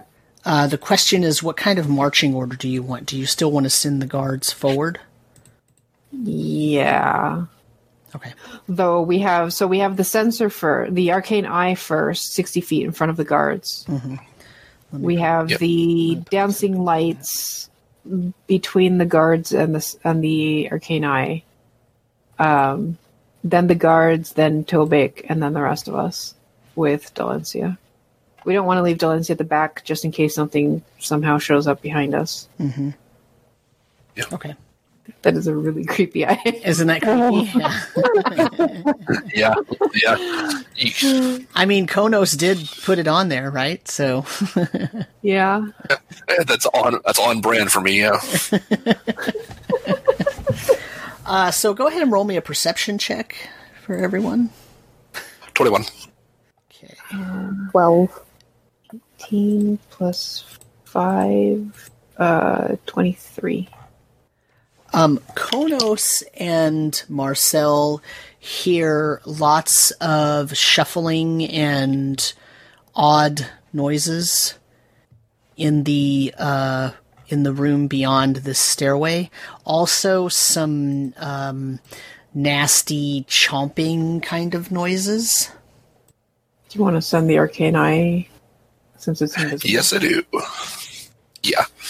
Let's go check that out. To the guards to stop and just quiet.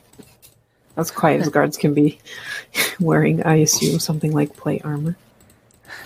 Yeah, they're not very quiet.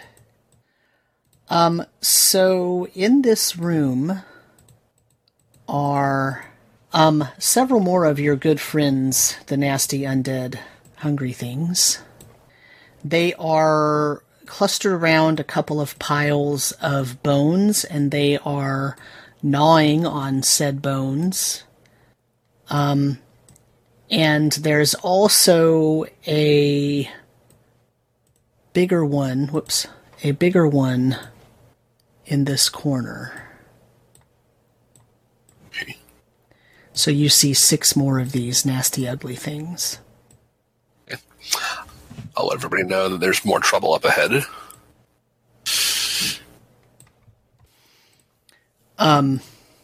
What do you recommend? Amarin, how many times can you do that destroy thing? 2 more? Or Do it 2? twice per short rest. So I have 1 more.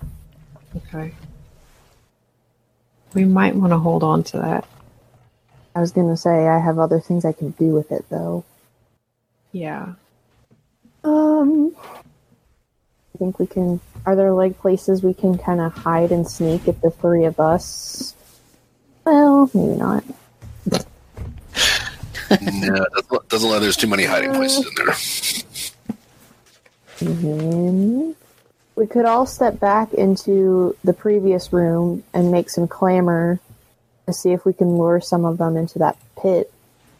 Good idea. Funnel them See into if it takes them that way. Yeah. into the tunnel. That's not a bad idea, because then we can snipe them as they come, and not have them mob the guards. Right. It'll take a minute to backtrack because we'll have to reset the pit so we can get across and then retrap it. But Yeah, so we can put the guards, basically place the guards here, and we can wait here to range any that actually start climbing out of the pit. Mhm.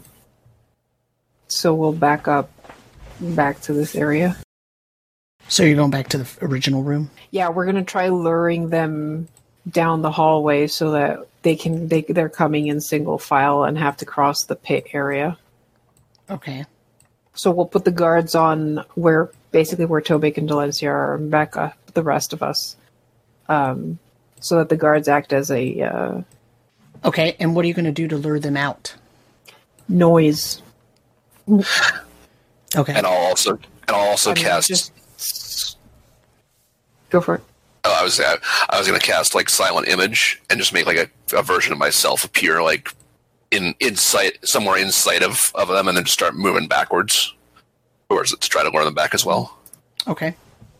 I think you Just thinking can. swords against shields, basically. Just Yeah, so you can easily do that. So, you're probably going to have 3 of them follow you back. Maybe even 4 of them. So here's the thing, is that, the guard then is going to have to fight them. So, I mean, we're holding spells for as soon as we see them. If they do not fall in the pit, we're shooting them. they're not going to fall in the pit. Interesting. Okay. I rolled a 20 on their perception check. Fair. They just jump over it. I see. Yeah, they happen to just shuffle the right way to not let it pivot in. So go ahead and roll. Somebody roll me a d20. boy, 12. Okay. Roll another one for me. Okay. 20. Yeah. So these 2 guards right here can easily wipe out all 4 of these nasty, oh, cool. ghoulish, horrible things, because you funneled them into a place where they had nowhere else to go. They could only attack probably 1 at a time. So, the Queen's Elite Guards are no joke, even though one of them accidentally fell into the pit. They're actually pretty good. I mean, they have us backing them up as well with Right. slinging spells between them. Right. So Yeah. So, now you have a room here with, by the way, this large, undead thing has armor on. Okay, well, we cleaned out most of them. Sure, we can take the others. So these will all move forward. The question is, are you going to send the guards in to do the fighting, or are you going to go in yourselves? Or both? I'd say both. We send the guards up front to keep them occupied and back them up like we did before. Okay. That one runs into the room with the torch. None of them run up to the large one. That's fair. They're not crazy. But roll me 2 d20s. I'll do one. I'll do one. 5. 5. Roll again. They get 2 attacks. Okay. 1. 18. So roll me some damage, Matt. Okay. What am I rolling? It's going to be 1d10. Okay. Oh, no, I take that back. Sorry, 2. 2d6. 2d6, okay. 8. Okay, so they did not kill them. And so I think we need to roll initiative. They were actually a little bit surprised because they thought that the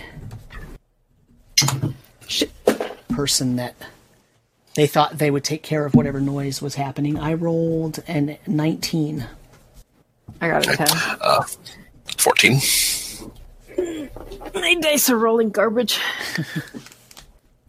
Nina, what did Imran get? Sorry, 10. Okay. I rolled a 17 for the queen. So 19 for the creatures, 17 for the queen. Who got the 14? I did. Konos. And then who has a better dex, Imran or Marcel? Marcel. Okay. Yeah. All right, so the creatures get to go first. This first creature right here is going to attack the elite guard. The elite guard has an armor class of 18. These poor fools. This is such a... They're like sitting ducks. All right. Yeah, nope. And nope. So that's not a hit. The second one's going to attack guard number 4. Nope. And nope. And then this large one comes forward. And that large one is going to attack guard number 2. And hits twice. Guard 2 is already hurt. Ooh. You see this thing slice at guard 2 and hit guard 2, and then it leans in and it takes a huge chunk out of guard number 2's neck, and guard number 2 just falls to the ground. That's not good. And then it is the guard's turn, so go ahead and roll me a d20 for their attacks versus the little ones. Just see if they can take those little ones out. 5. I had a 12 and a 4. Okay, the 12 is going to hit. You said 2d6. I got a 5 and a 3rd. All you need is a 12 to hit, so. Yeah, I got a 13 on one of them. And the damage So, is 7. 26. Yeah. 11. Almost maxed. So that one goes away, and this one is still up. Oops. And then it is Konos' turn. Okay, that big one needs to go away. I'm going to cast Banishment on it. Okay. And actually, I can target the one last. I might as well target the last ghoul as well because I can target 2 creatures with this now. Okay. So they need to make charisma saves, please. Okay. Is Arcane Eye concentration? It is, so it'll go away. Okay. But I can cast it at will. Oh, okay. Okay, so the little ghoul gets a negative because it has a negative to its charisma, so it's going to be gone. Yeah. Whoop. The big one... 18's the DC. Okay. The big one...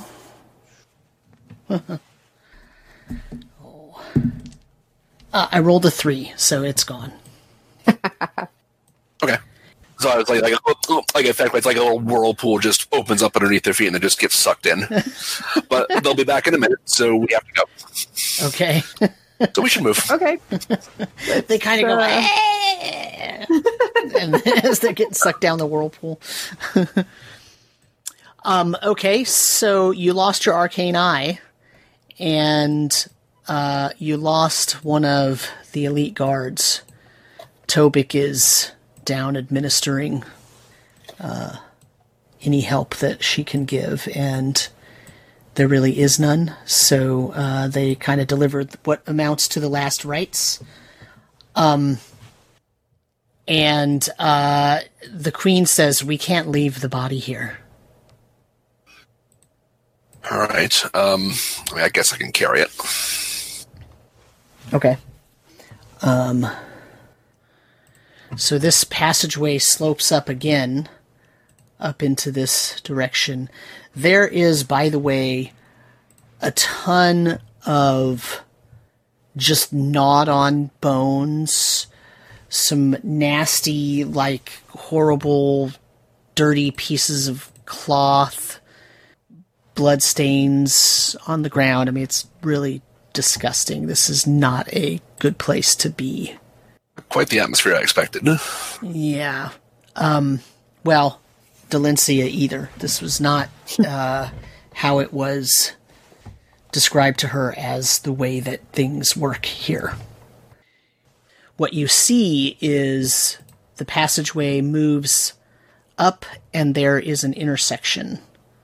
So the guard with the light will go first.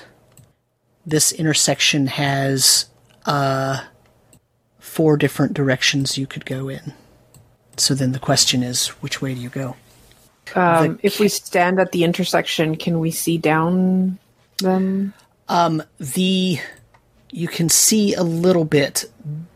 The area in here is obscured, but it smells really disgusting, and what you do see has a lot of flesh and bones, pretty disgustingly gnawed on.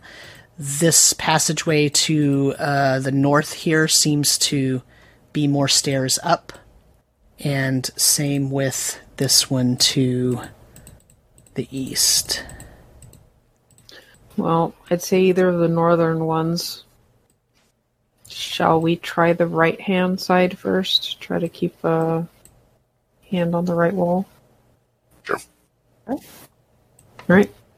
So as the guards move up here, this area opens into a larger chamber, and there is the smell of brimstone and sulfur. There is also a polished wooden coffin in an alcove to the west with a desk and a nice comfortable chair with a low table, and then over to the right, or to the east in this case, there is just a pile of what looks to be furs and blankets and tapestries. There does not appear to be anybody in here. But you can give me a perception check. 6. 23. 6. 6 and 23. Konos, you think that you hear a faint growling noise, like a dog growling. Can I tell where it's coming from? It sounds like it's coming down the hallway to the north. To the north of this big room. Again, I'll let everybody know there's something ahead of us. We may want to either try to move quietly or take the other path. Do you want me to go check it out? It could be one of the dogs you're looking for. Ooh, yeah. Good point. Yeah. It might be one of Dalencia's kids. Yeah. I'm going to... Does anyone want invisibility? Because it's now or never. Are we all going? Because I have disadvantage on stealth.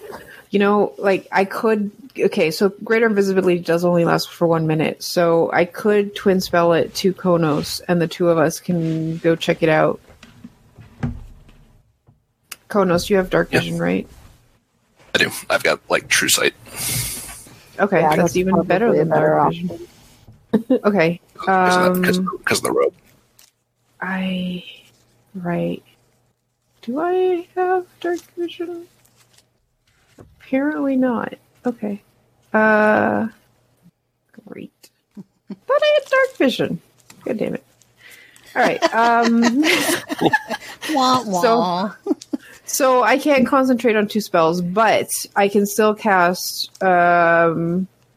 You just have to lead me if we're going together, just so that you're not alone in case something happens before the rest get to us. So I'll cast Greater Invisibility, and I will. So this is a 4th level spell, and go to the spell's level. So that's 4. 2 firm and cast. All right, so we're both invisible, and we can Konos and Marcel are both invisible, and now we'll sneak forward. Honestly, I can stay at the edge of the light because the light is I think it's 20 bright, 20 dim from the torch. Yeah, I think so. Yeah, so that where I'm at right now is the end of the dim light of the torch. I'll stay here and basically watch. Well, I can't watch Konos, but I'll be closer to Konos, if anything. Okay. Okay. So what are you going to do then? You're just going to wait there, or? I'll wait, and then Konos, you can go up ahead. You're invisible now, and see what you can find out. Yeah, I'll try to quietly scout ahead forward. Because you're still concentrating on the banishment spell. The banishment, yeah. Yeah.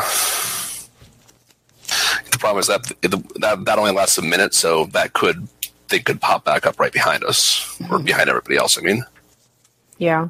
Well, the visibility also lasts a minute, so you only have so long before you're visible too. So make it quick. When you say it like this, everyone, it just sounds like nothing lasts very long at all. No? Well, that's the problem with greater invisibility. See, invisibility lasts, I think, 10 minutes or an hour. I don't remember. I think it's 10 minutes. An hour. An hour. It's an hour. And greater lasts for a minute. And greater's just a minute, but you can, attack things while still invisible. Okay, so let me get this straight. Konos is going to go up this passageway where he heard the dog growling.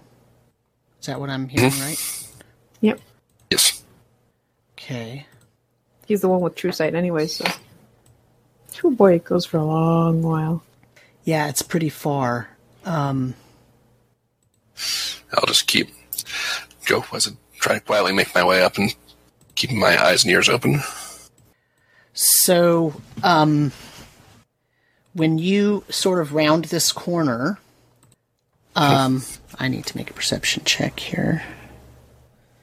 Because you still smell, even though you're invisible.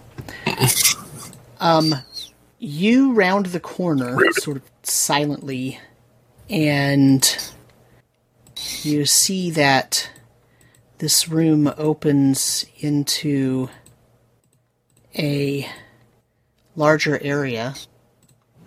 Yep, there it is. And these 2 braziers that look lit in the picture are not lit. But the dog doesn't look like it looks like on the token. It's actually one of those big spiky, demonic looking, very sort of relatively skinny, but with spikes. It has spikes around the neck. It has spikes going all the way down the back. It has spikes coming off of the elbows, which actually on dog are the ankles. So yeah, that's what it looks like. This one does happen to be red, though. It's not the sort of opalescent or multicolored or beige kind that you've been seeing before. It's also not a statue.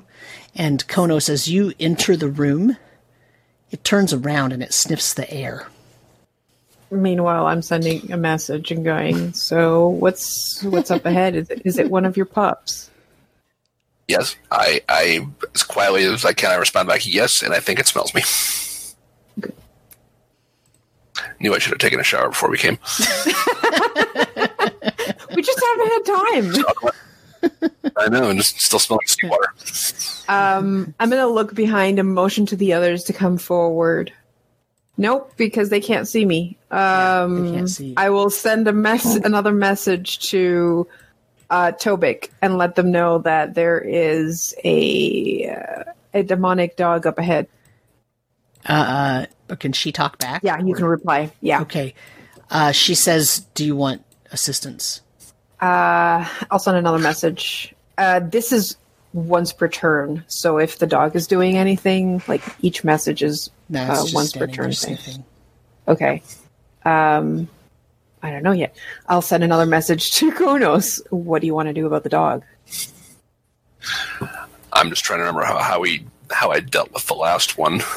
That's a good. I know, because that was a long time ago. Didn't you just like touch it and went, "You're free now" or something, and it just like got absorbed into the trident? I know I absorbed it. I just don't remember what I did to do it. I think you just touched it. But that one was telling you to free it. This one's not. Yeah. All right. I will use telepathy to try to communicate it with it and say, "Do you want to be set free of this place?" What language do you speak that in? Oh. I'll just common. It does that weird, that thing dogs do where it tilts its head like it's listening to something, and it kind of like, huh? And it sniffs a couple more times, and it takes like 2 steps forward, and it's kind of warily trying to suss out what's going on. But it does not answer you telepathically. I can smell you. I know you're there. Yeah, if it understands at least one language, it says I can communicate to it. So doesn't necessarily have to be a shared language. I'm looking at the wording of tongues. I guess that wouldn't work with telepathy, would it? No. I mean, so you have every reason to believe it understood you. Okay, but it's not like reacting. But it's not reacting, and it did not respond with its own, in its own language. It's just sort of, what? I'll try again. Like, are you here by yourself, or are there others of your kind here with you? And you also do that in common? Yes. It says, "I'm with the Alpha. Are you more troops?" Yes. You are no longer needed to guard this place. Go back to the Alpha. Roll a deception check. Okay. 14. It sniffs, and then it runs off down the hallway this way. Turns out there's a hallway over there. Okay. Before I head back, can I really quickly just check out like the area it was sitting in?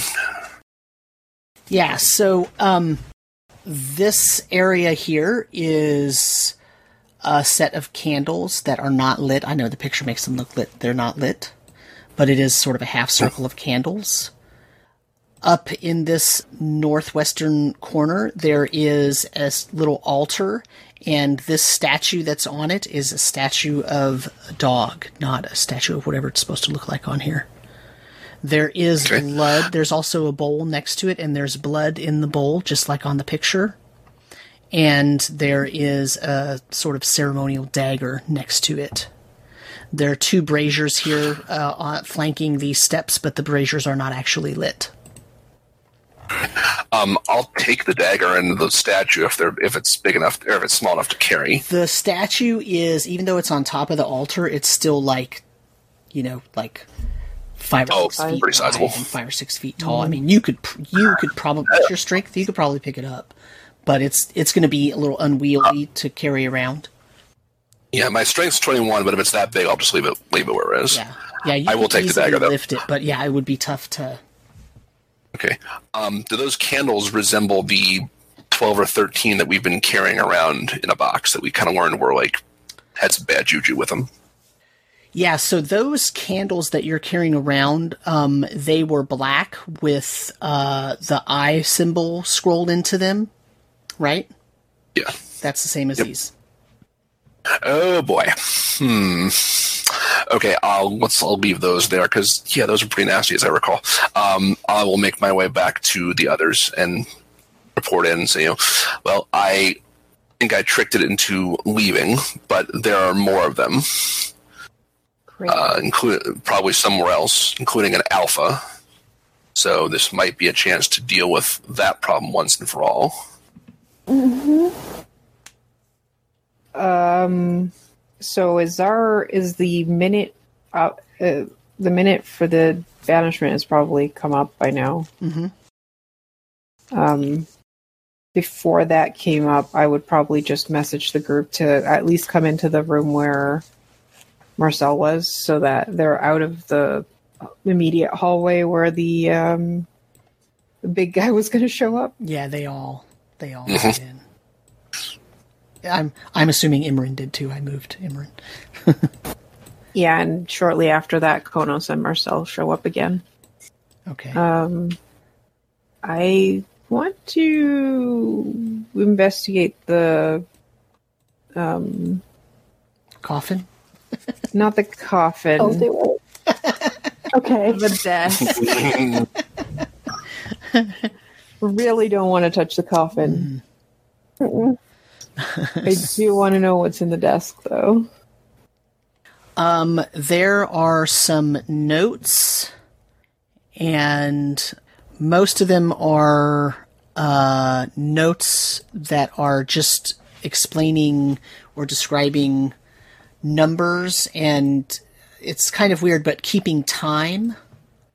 But one of them is a letter from Laralac that says basically, speed it up, we're almost ready, and there have been some disruptions, so hurry, and then meet us back at the rendezvous point.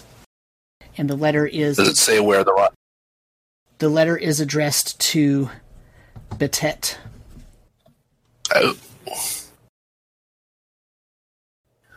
Oh boy. Okay. We need to move fast. This doesn't look good. Whatever they're planning to do here, they're almost done. I think we're on the right track though, so we should probably keep going this way. Sure. Let's go. If this is the sleeping area of whoever's in charge here.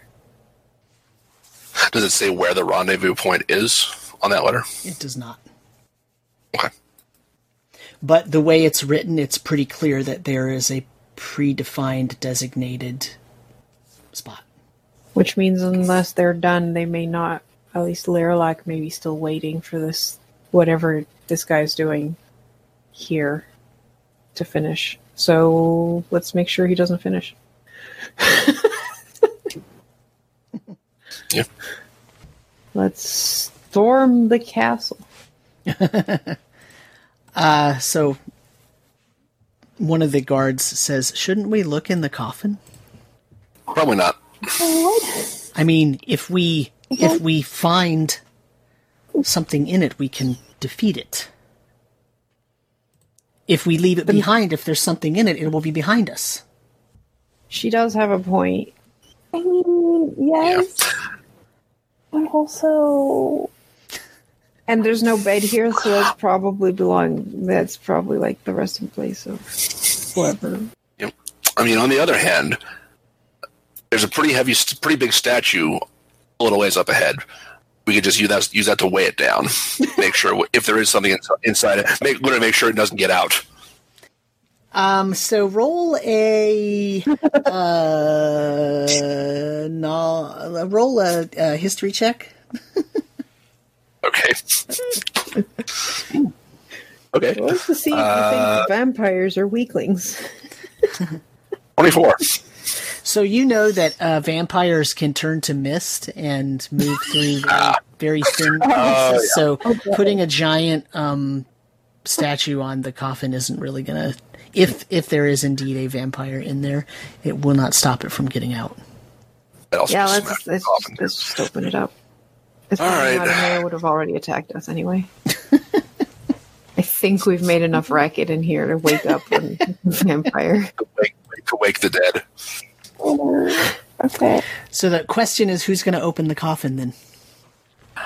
I'll do it, but I'm going to cast protection from good and evil on myself first. Okay. There you go. That's a good plan.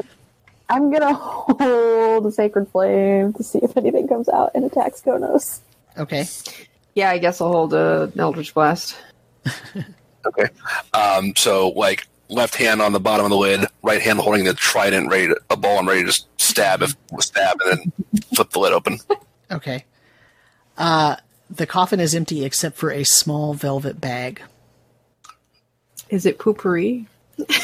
No.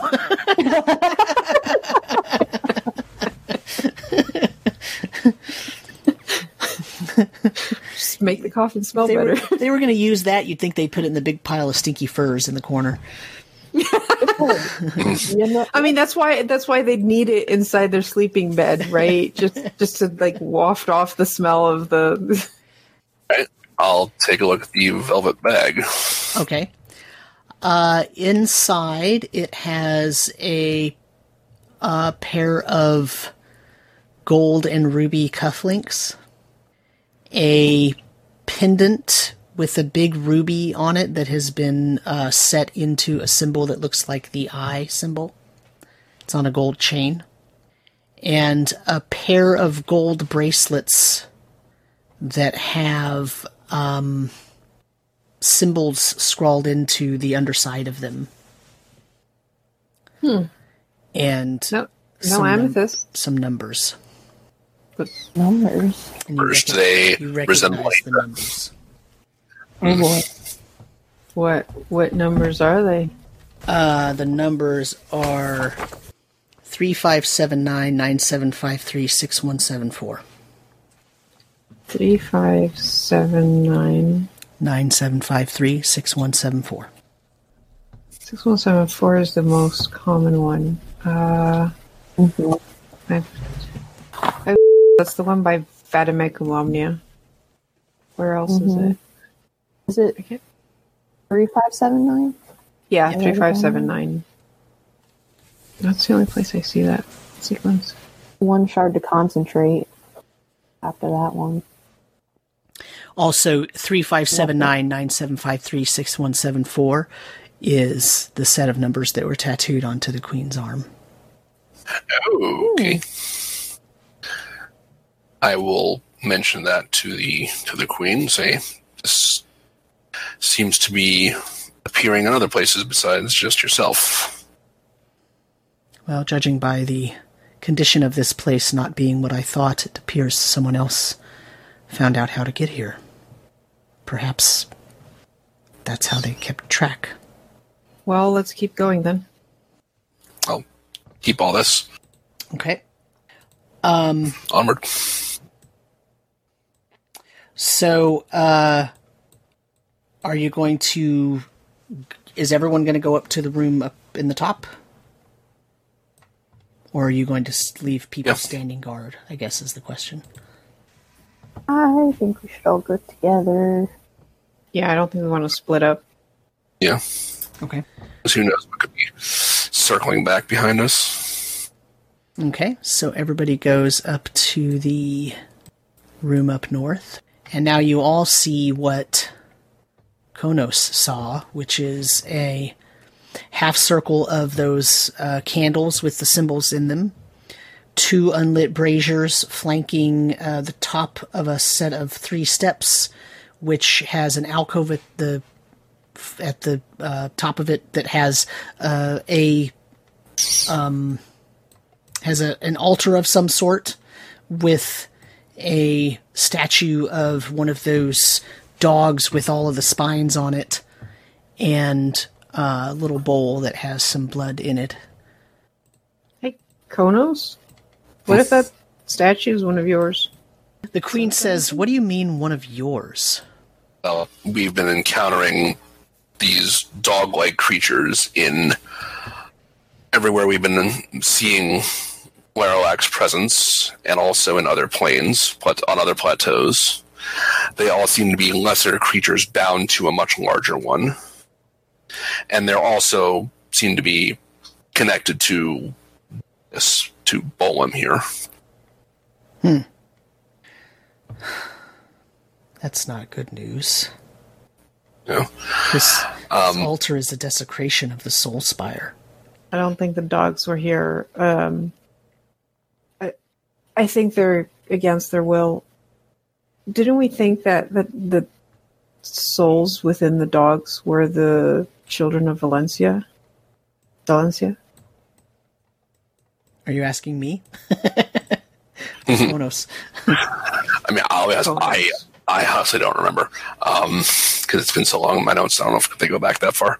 Well, Volum said that they were his siblings. And we know that Volum is a child of Valencia, so that's kind of the conclusion that I had come to, at least, that it's possible that these dogs are where the children are sealed in. Yeah. Then, because we essentially turn one to stone. So yeah, I'll take Bolin and I'll just touch the statue with it and see if there's any reaction. Roll me a Constitution saving throw. Oh yeah, that happened last time too. see when you've been playing a campaign that goes on for a long time, you forget a lot of things. Yeah. To be fair, at least this time you're not dying like last time you did this. Well, we'll see, because I rolled a 7. I don't know if protection from good and evil is going to give me any benefit here, but we're going to find out. Yeah, go ahead and roll as if you had advantage. Okay. Would you believe I got the same thing? So, 7. That's nice to go back and back. Take this damage. You take 24 points of damage. Ow. But what kind? Psychic damage. Oh, I have resistance to that. Oh, so you take 12. So as that's happening, so what happens is the statue does that weird kind of turning whirlpool-y thing, as if the material itself is kind of like fluid, although it's still a solid statue. So simultaneously it looks like a solid statue sitting there, but also that it is turning into fluid and spinning around almost like a whirlpool and getting sucked into Bolum. And as it comes into Bolum, that's when you take the damage. So you're sort of just taking damage as the thing is entering Bolum. And then when it's done entering Bolum, the statue itself is that what was the statue is gone, and you stop taking damage. Okay. So the statue is physically gone. The statue is physically gone now. Okay. Hey, look, I was right. And Bolum turns red. Oh, that's new. You all right in there? No answer. But that doesn't actually surprise you, because every time you've gone plane hopping, Bolum hasn't been able to come with you. Oh, that's right. That's right. Okay. Is it like coral red, or is it like demon red? Yeah, like demon red. Okay. Cool. Not concerning at all. Well, didn't Volum say there was one of those dogs on each plane? Yeah, but the one I saw said it was here with the Alpha, so there's at least 2 more here. Those probably are another type of dog too. Those could be actually whose kids instead. Oh, yeah. Who might be the Alpha. Yep. Yeah. The funny thing is, I just watched Up a couple nights ago, and so I'm expecting if we meet the Alpha, it's going to have a high pitched squeaky voice. Sorry, Sam. Hey, Alpha, your voice sounds funny. Make no guarantees. Well, that's part of your quest, isn't it? Konos, that's a good thing that you did that. Yeah. Okay, cool. So, what's down these two corridors we haven't explored yet? Which one did the dog go down? This one. Top. Oops. One? The dog went down this one. Okay. You hear an odd sound that sounds like a it sounds like a pulley being worked, like there's a wheel with a rope on it acting as a pulley, and it's a little bit squeaky, and but when you hear it, you kind of hear it turning around. You know what I'm saying? That's what you hear. That's coming down the same hallway? It's coming from this hallway to your left, down this hallway here. Okay. This is now steps down. Oh, and that other place. Yeah, down here. Okay. Well, I could try Arcane Eye again and try to get some more information about what's up there. Okay. All right. I will, send it ahead. Okay. The Arcane Eye goes not very far, and it runs into a choice. There's a northern passageway and a southern passageway. Okay. All right. So we're gonna let everybody know we got another fork ahead. Which direction is the sound coming from? The sound distinctly sounds like it's coming from the south. South. Okay. Do you want to send it to check out what that is all about? Yeah. I'll send it down that way. You see a very uneven shaped cavern. There are a ton of stalactites hanging down from the ceiling, and also several coming up from the floor. Although they're not meeting to form pillars, there's some coming up from the floor and some coming, these weird formations, right? Stalactites, stalagmites. There is a deep crevice, big trench in the middle of the room that is filled with a strange black substance, and it kind of moves and almost roils as if something is swimming around in it. There is there's a contraption going from one end of the deep crevice to another. The crevice is very long. It's about 60 or 70 feet long. And there's a contraption, a frame set up on each end. And there's a rope pulley system strung between the two ends so that you can put something in a container, in this case a cage, and you can work the pulleys and push the cage out so that it's above the middle of the center of the big crevice filled with black stuff. And you see, the Arcane Eye sees, there is some sort of a table towards the southern wall. There is a man standing next to the table. And he is, there are also two of those dog things in here, the red ones, like Kono saw before. And there are a couple of ghouls. One of the ghouls is standing next to Blacksley, and one of them is down at the southern portion of the room and working the pulley system to move the small cage out into the middle of the room.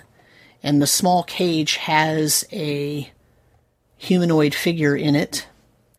And as the cage is being wheeled out into the center, it's sort of hanging on these ropes. And as it gets towards the center, it's heavy enough that it sort of sags in the middle because it's just a couple of ropes that are holding it. And as the cage sort of sags down, the black gooey stuff kind of surges up to grab onto the bottom of the cage, and the individual in the cage starts yelling. So you all actually hear that down. You hear that down the hallway. And the arcane eye sees there is a sort of smoky colored, white colored mixture of steam smoke coming out of the individual. And as it comes out, the person that's in the back of the room holds up like a little container, and the smoky stuff starts wafting towards the container and goes into the container, and the person puts a lid on it and sets it on the table. And that's where we'll end today's session. What? All right. What is happening? Yeah. Oh no. And Blacksmith in there? Blacksley is in there, yeah. Was he doing anything or just standing there? There was a ghoul next to him. He was not doing anything otherwise. Just chilling around. I mean, pretty much, yeah. Cool. So there you have it, ladies and gentlemen. I'm not sure what we have, but if we have it. Whatever it is, we have a lot of it. Yeah, you have, yeah. So there were 2 of the dogs in there. Blacksley was in there, at least 2 ghouls, and the person, the humanoid person that had the container. Looks like that's what we have to stop, whatever they're up to. Didn't sound very good. Suppose. Great. Looks like we'll have combat next session. Like actual combat. Actual combat. Yeah, I mean, you had combat this time, too. You just happen to have a cleric that's like, nah, paching. We just happen to have some very, very handy spells for dealing with things. I was excited. I haven't got to do that in a long time. And then you had banish, so, Yeah. you got to destroy undead, you got to banish. Banish is fun. Banish is fun. Although one of the elite guards did die, so that's a loss. Yep. Another one got injured. Mm-hmm. No, the injured one's the one that died. The other 3 are fine. Oh. Yeah, that's correct. So we have 3 that are intact, and we'll be fine. Comic. Jonas, do you want healing before we do this? Yeah, so you're, there's, it depends on, there's probably not time to rest, but if you want to cast healing spells, you can do so. Yeah, while we were waiting for Konos's eye to explore, you probably had time to cast something to heal him. Yeah, who are you healing? I'm healing Konos for 8 hit points. Okay. Thank you. You have 8 hit points. Thank you. Yeah, just so I feel like you might take a lot of damage in here specifically. So Yeah. Before running into this, I'm going to cast Glibness on myself. What does that do for you? Apparently, it makes me a very, very smooth talker. It says, until the spell ends, when you make a charisma check, you can replace the number you roll with a 15. This is my 8th level Mystic Arcanum. Right. Additionally, no matter what you say, magic that would determine if you are telling the truth indicates you are being truthful. Nice. So basically, I'm immune to Zone of Truth, and anytime I make a charisma check for anything, it's going to be very, very high. So you're planning on not fighting? You're planning on talking? Oh no! I'm planning on fighting. The benefit from the high charisma is going to come in from other things. Oh, I see. Okay. Well, you never know, right? I mean, the person who captured the whatever in the container seems like an intelligent individual, right? That's a He looked kind of old and wrinkly, but was an intelligent humanoid. Yeah. Well, let's put it this way. Wrinkly just means he has more spells on hand. Yes, exactly. Well, let's put it this way. If basically, yeah, this might give me an edge in some of that. Okay. Sounds At least I'm hoping. excellent. Yep. Okay, well, I think that's going to be it for today. So tune in a couple of weeks, and you'll see the climax of what's going to happen here and who the old wrinkly man at the end of the trolley is. Otherwise, say goodbye. Bye, everybody. Bye. Bye.